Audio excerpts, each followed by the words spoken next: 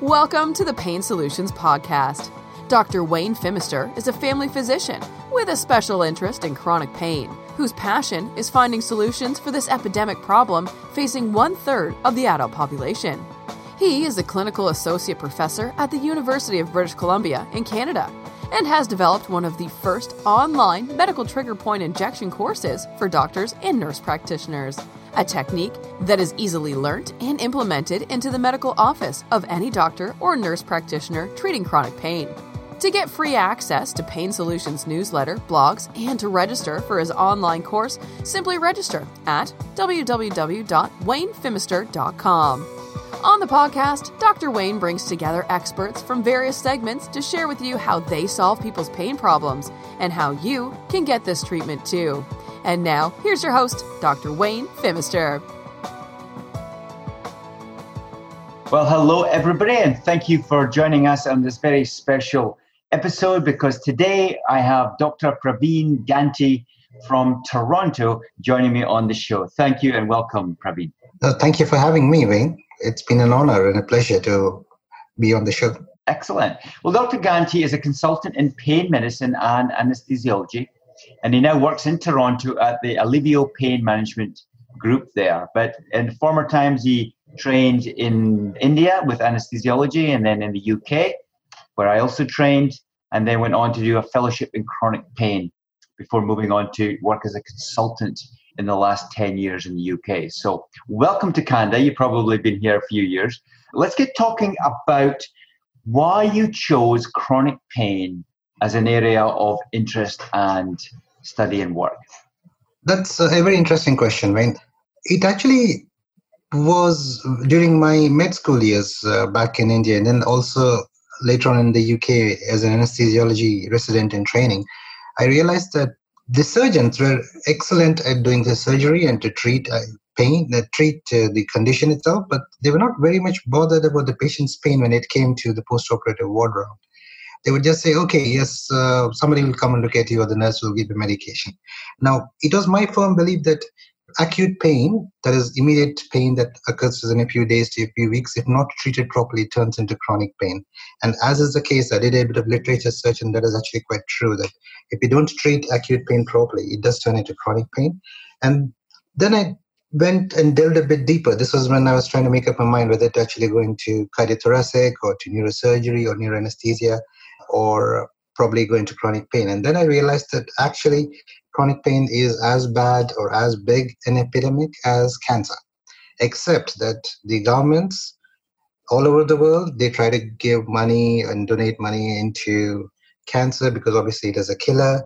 What they do not realize that chronic pain also kills, except that it doesn't kill the individual per se, it kills relationships. It kills the economy of the country very slowly because there are more people taking days off work and time off work and not contributing positively to the economy and therefore not actually paying their taxes. And indirectly, therefore, there's a huge impact. And in fact, in the UK at that time, approximately chronic pain incidence was around 20%. That is 1 in 5 people actually have chronic pain.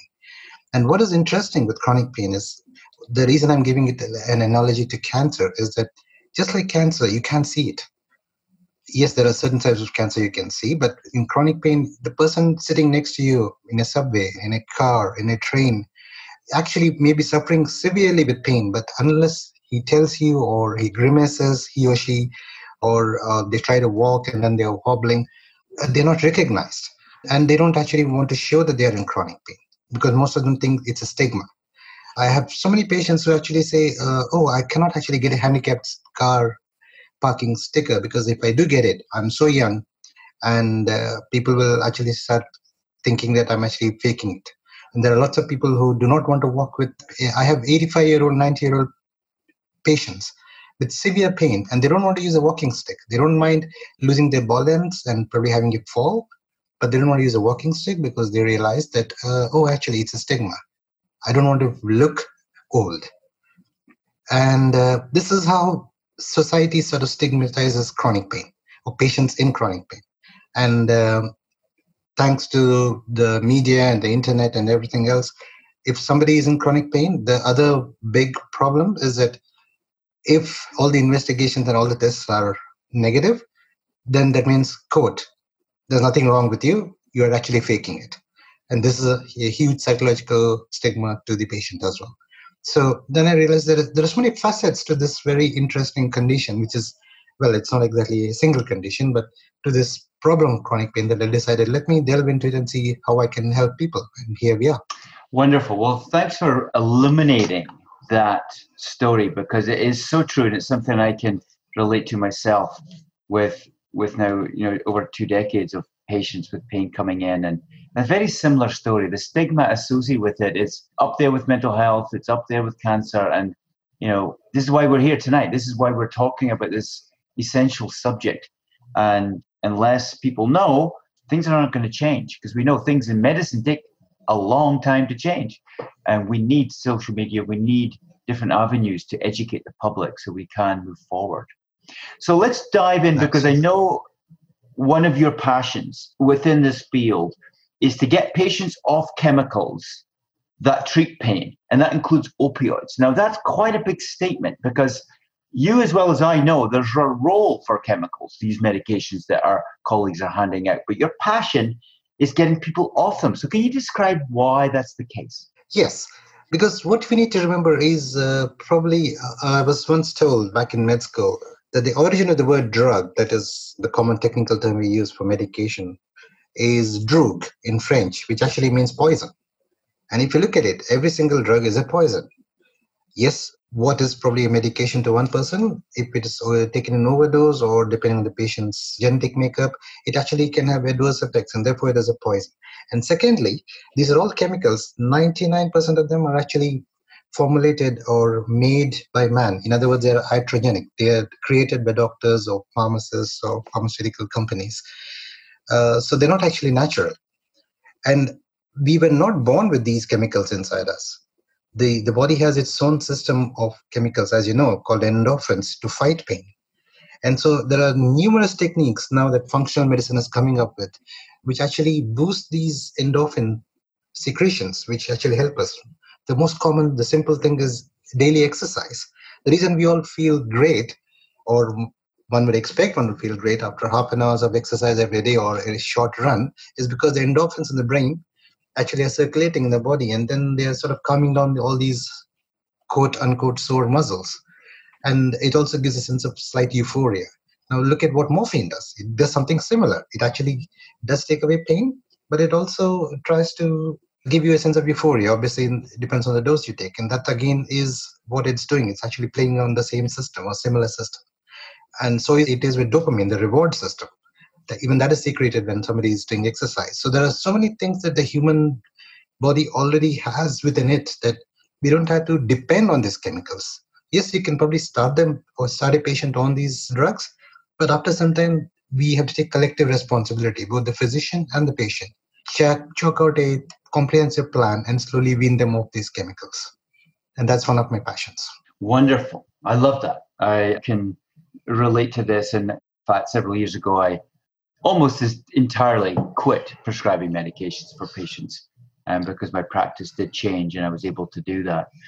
And I do spend a lot of time, like you do, talking to patients about how they control their own chemistry, their own medications that come from within them, like the endocannabinoid system, like cannabis that's produced in our bodies. Let's talk a little bit about that. Not too much, but just to educate the public on, what do you mean there's cannabis growing inside of us or within the receptors and helping our pain? Can you help us with that? Yeah, essentially what we call cannabis or the cannabinoid system is another of the neurological systems that we have in our body, which helps to regulate tiny, numerous chemical reactions in the body, especially in the brain and the spinal cord. Now, one of them is to modulate pain. It may not help control pain. What it does is, these are all the systems which the neuroscientists call as immunomodulators or neuromodulators. So essentially, it's like, think of them as catalysts in a chemical reaction. So they can either slow down the reaction or they can increase the speed of the reaction.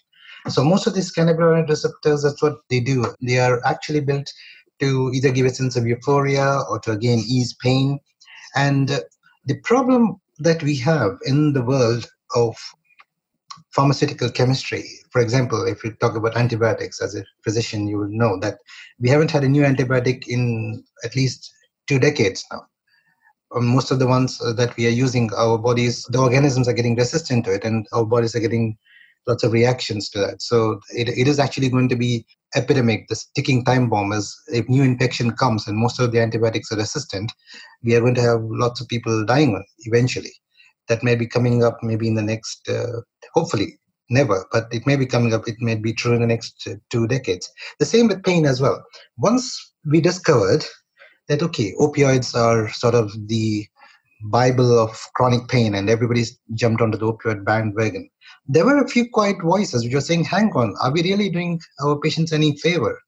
But these were obviously not listened to. Big Pharma got in, and we know exactly what happened after that. For example, with Purdue Chemicals, Purdue Pharma and all down south in the US. The same is, I think, happening with cannabis. Cannabis or medical cannabis has a specific role, but it is not the answer to every kind of pain. And this is extremely important for the listeners to realize that just because, okay, it is available freely, they can just walk into a medical cannabis clinic and get a prescription. A, it is expensive, and B, while it is claimed that it does not do any harm, to be honest, it is a new medication and we are not very sure. The problem with medicine is the epidemiological studies, they take decades. So only after 10 or 15 years do people realize that, okay, maybe it may not be the best thing that we should have tried at that time. So to be honest, that's what is happening. We're still in our infancy, collectively speaking, regarding the use of cannabis or cannabinoids. But the endocannabinoids are interesting. The natural ones are actually stimulated by certain kinds of, again, exercise, and even I'm told by some functional medicine experts with certain kinds of diet. And maybe that's what we should look at. Stimulate or ask your own body to produce what could actually fight the pain rather than depend on these chemicals. Because as we know, for example, the cannabis that people get in the street corner, that could be contaminated with so many things. I've heard that some of the patients actually, they take it, they end up in the ER because it's contaminated with rat poison, which contains warfarin and all. They end up with severe bleeding diathesis, all because the dealer wanted to get rid of that particular person who was probably bothering that patient, the dealer too much about buying it. So we have all these kinds of contaminants as well. So I'm not saying that the medical grade does not have, is not pure. What I'm saying is we need to, again, exercise caution. Just because there's a new kid on the market doesn't mean that's the best kid in the market. Yes, exactly. So we've talked about exercise and diet. Is there any other specific normal everyday activity we could be doing to enhance our natural approaches for chronic pain management? I actually am planning to commence a study quite soon on the use of transcendental meditation. Because what I've found is that meditation actually does calm people, especially in chronic pain. And I'm also a trained hypnotherapist, and hypnotherapy does the same. And my hypothesis is that because we actually trigger off either the endocannabinoid system or maybe even the endorphins to be secreted, especially during meditation. And when I say meditation, people get confused. They easily confuse religion with spirituality. What is important is that we are talking about spirituality, which could be, you may not have to believe in anything. You can be an agonist. That's absolutely fine. But just concentrate on yourself. And that is what mindfulness comes in. So maybe a good session of half an hour of mindfulness, just thinking about yourself, a bit of introspection every day in a quiet place, that might just be the trick to trigger things off. Yes, and that's something that I also talk to patients about. And, you can take your 5 senses, your sight, you can take your taste, you can take your smell, you can take touch. And just think of those things maybe for just 5 minutes.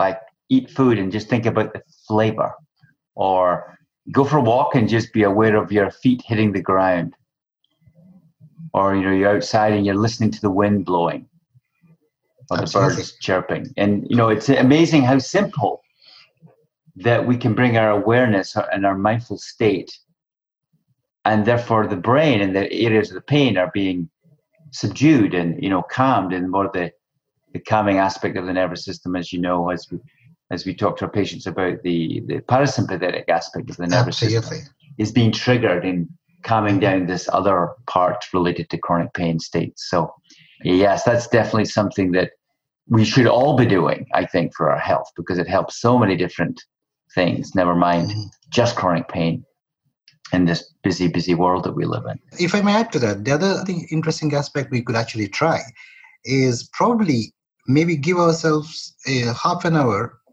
away from our daily devices, which includes our smartphones and our iPads. Because what we don't realize is that all these devices actually do trigger the sympathetic system. It's like every time you have an alert, let's say you have a notification about your social chat or notification that your new email, automatically, if we were to connect you to a blood pressure monitor and a heart rate monitor, they would actually spike up transiently, but it spikes up.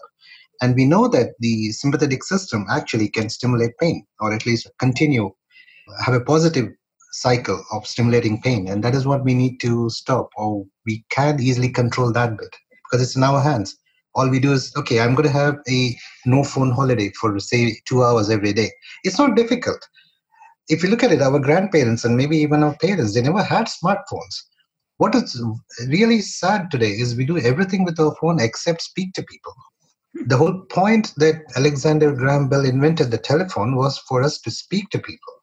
But we don't do that anymore. We do everything else except speak. It's like even if somebody calls, you actually hang up and then say, I'll talk to you later. And we text them. We don't actually tell them, we text them.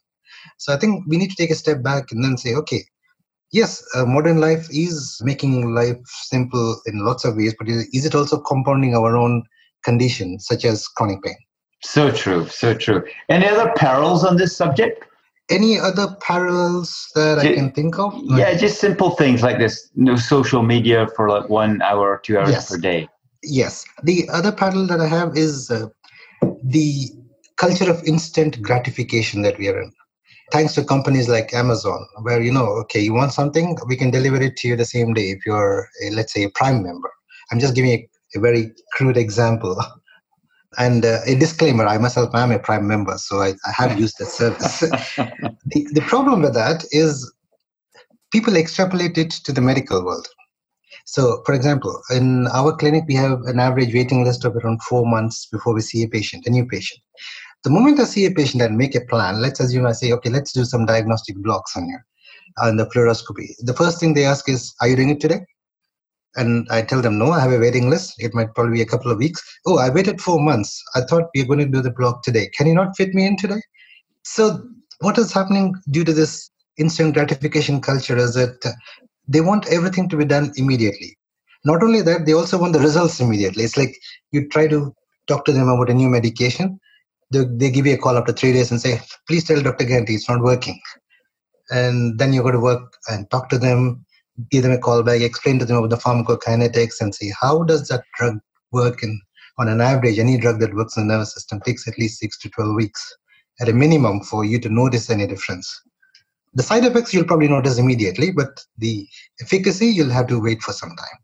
So that is something, I don't know if you have it in your practice, Wayne, but I see it quite a lot, especially with the youngsters. Anybody around the age of 20s to 30s, this is what they want. The culture of instant gratification. Yeah, so true. So true. I think you're hitting home run with this one. Absolutely. Okay. Any others? The other suggestion I would have, at least for some patients, I actually came across a patient just last month. It's quite a worrying and I would say almost a sad story. This was a gentleman who was referred to us by his family physician after the then pain consultant stopped giving him injections, and he was getting approximately 12 injections every week for the past 4 years. Now, just so that your listeners are aware, there is absolutely no evidence that that particular practice works, because all it does, and I believe it in firmly, and it has been shown under microscopic changes, if somebody is doing a study, that repeated injections actually cause more harm. Because whatever the physician is putting in, they're actually just putting in local anesthetic. It's like going to the dentist. It'll probably wear off in 3 to 4 hours' time. So I understand that people want some pain relief and they're desperate for it. So that doesn't mean that somebody goes and has repeated injections, because all it causes is micro trauma.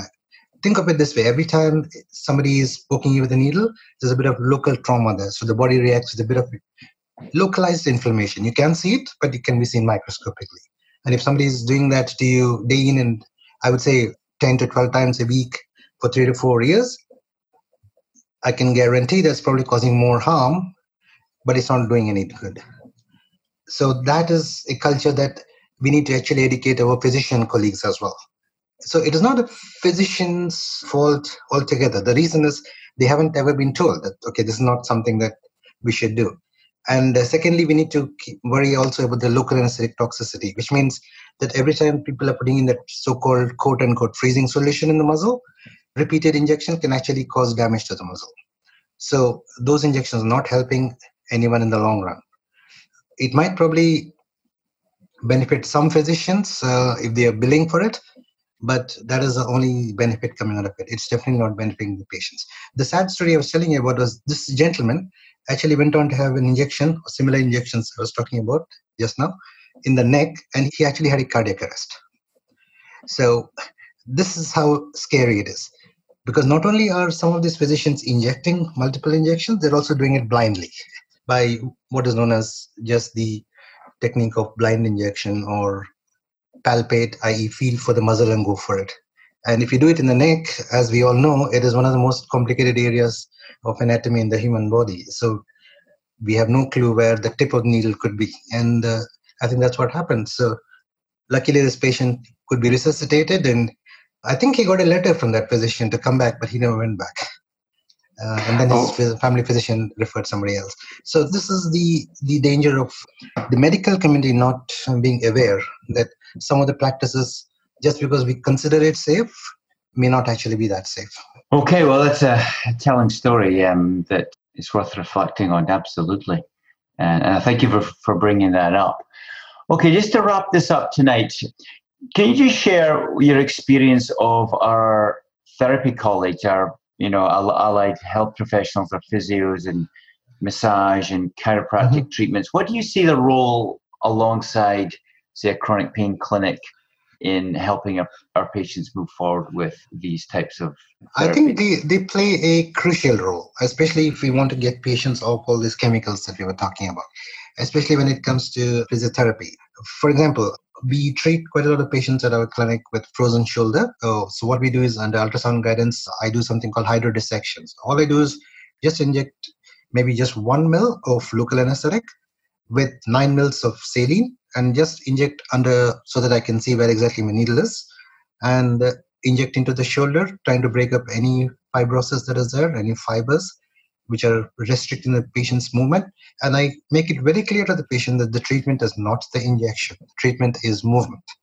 And then our chiropractors in the clinic, they begin to work on the patient extensively, give them some exercises, show them how to move the shoulder correctly. And we do it, it depends on the patient, but normally within 2 or 3 treatments, the range of mobility increases by at least 60 to 70%. And I'm talking about a 70 to 75-year-old patient with diabetic frozen shoulder for the past 10 years. And all we need to understand is 90% of patients want a better quality of life. And that's what I like to offer to them. And I'm honest with them. Tell them that, listen, I cannot cure your pain because I only treat, he cures. So what I can do is I can chart a plan with you, and you are in the driving seat. I will just guide you. So I'm like a driving instructor, and we will chart out a plan that actually will help you improve the quality of your life. And this is where I cannot do it alone. So I need my allied colleagues. So that would be the physiotherapists. Some people believe in osteopaths and chiropractors. I'll be honest, I don't know much about the science of osteopathy. Having said that, we have an excellent one in our clinic who we all go to when we want a good relaxation and massage. But what we need to understand is that it has to be a holistic approach. Only one particular intervention or one particular treatment is not going to help a patient in chronic pain, because there are so many different pathways of pain that neuroscientists are discovering almost on a monthly basis, that pain always finds a way to the brain. And to be honest, if we didn't have brains, we wouldn't have felt any pain. But being human beings, we actually have a brain. All of us need it for lots of things. all we need to do is just make sure that the pain doesn't become an impediment in enjoying life. And that's where all these allied health professionals come in, be it chiropractors, be it massage therapists. The only comment I'd like to make here is, again, there are some physiotherapists out there who actually apparently connect a patient to what sounds like an electrical TENS machine and walk out of the room and come back after 45 minutes and then charge people for a session. Now, that is not physical therapy. To inform your listeners, that is not exactly physical therapy. Physical therapy, by definition, has to be hands-on. So somebody has to show you what to do. You have to be examined as a patient. Your restrictions have to be noted by that particular practitioner. And then they have to chart out a plan. How can we actually modify the restriction or eventually show you the right way of doing the exercise? So that is physical therapy. That is how all these people have trained. But somewhere I think lethargy has crept in and they find an easy way out. I'm not talking about all practitioners, but I have heard about a few who actually do that.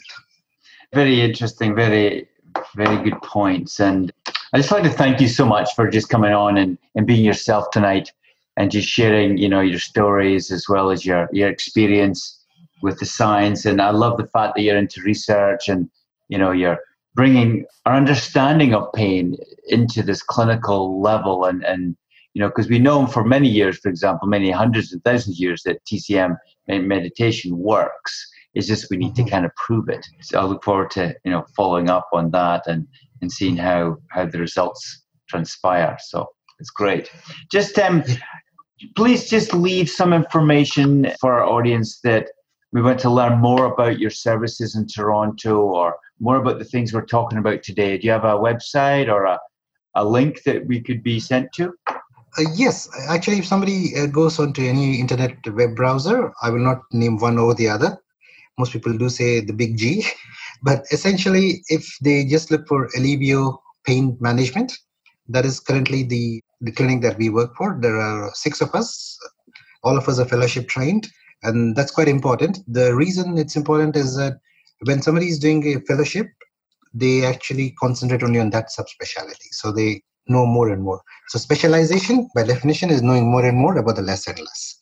So in all probability, then those specialists who have done fellowships will be able to help you more than someone who has not done a fellowship.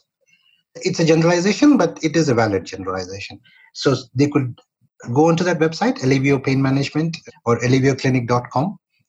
We are based at North York and very close to the major motorways. We also have, I think, a few good hotels. The reason I'm mentioning the hotels is that we do get patients all the way from Northern Ontario. There are patients who drive 3 to 3.5 hours one way just to come and see us in the clinic. But if we do offer an intervention, they do stay back overnight. And sometimes the government of Ontario does pay for it.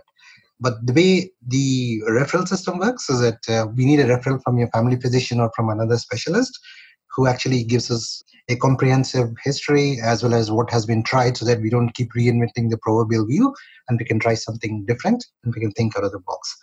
And as I said, we are there to help the patient to find themselves in the forest of pain that they lost. Excellent. Well, thanks once again for that.